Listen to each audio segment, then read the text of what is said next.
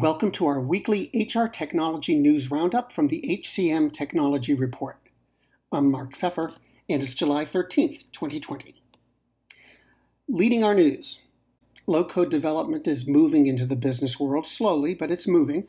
That means professionals outside of IT are getting a chance to develop their own solutions to problems specific to their department.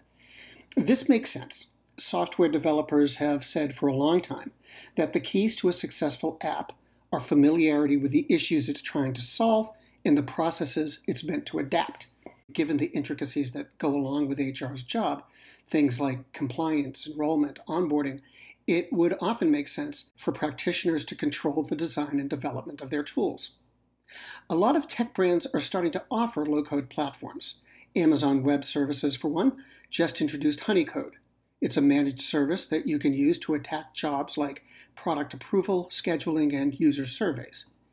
The idea of low-code development isn't new, though. Amazon's Honeycode isn't a first.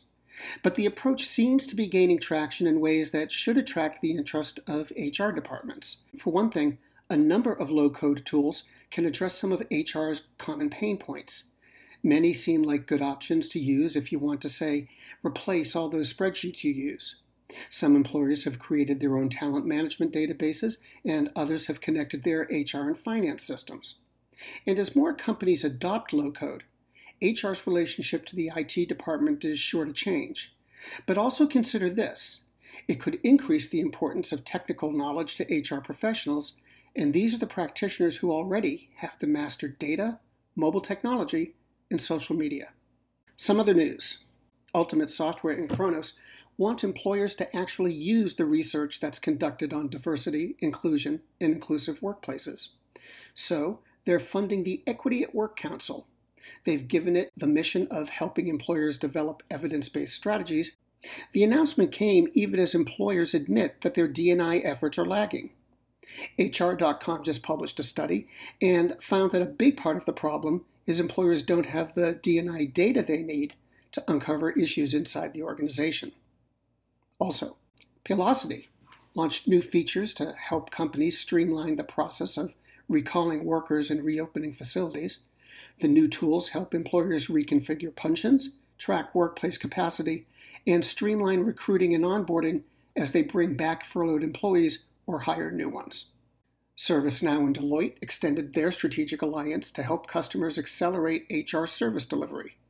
The companies will conduct go-to-market activities together, and Deloitte will work with ServiceNow to expand its product features and functions. Finally, Paychex said revenue during its fiscal fourth quarter decreased by 7% to $915 million, but it was up 7% for the full fiscal year to $4 billion.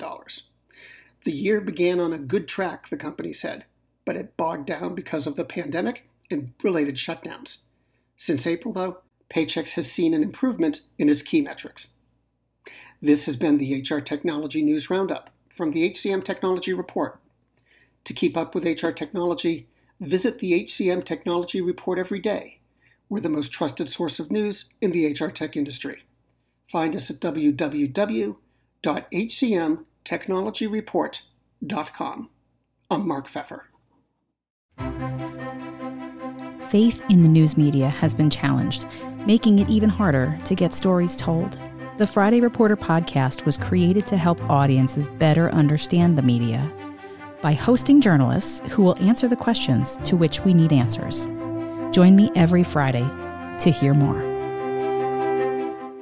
Do you love news about LinkedIn, Indeed, Google, and just about every other recruitment tech company out there? Hell yeah. I'm Chad. I'm Cheese. We're the Chad and Cheese Podcast. All the latest recruiting news and insights are on our show. Dripping in snark and attitude. Subscribe today wherever you listen to your podcasts. We out.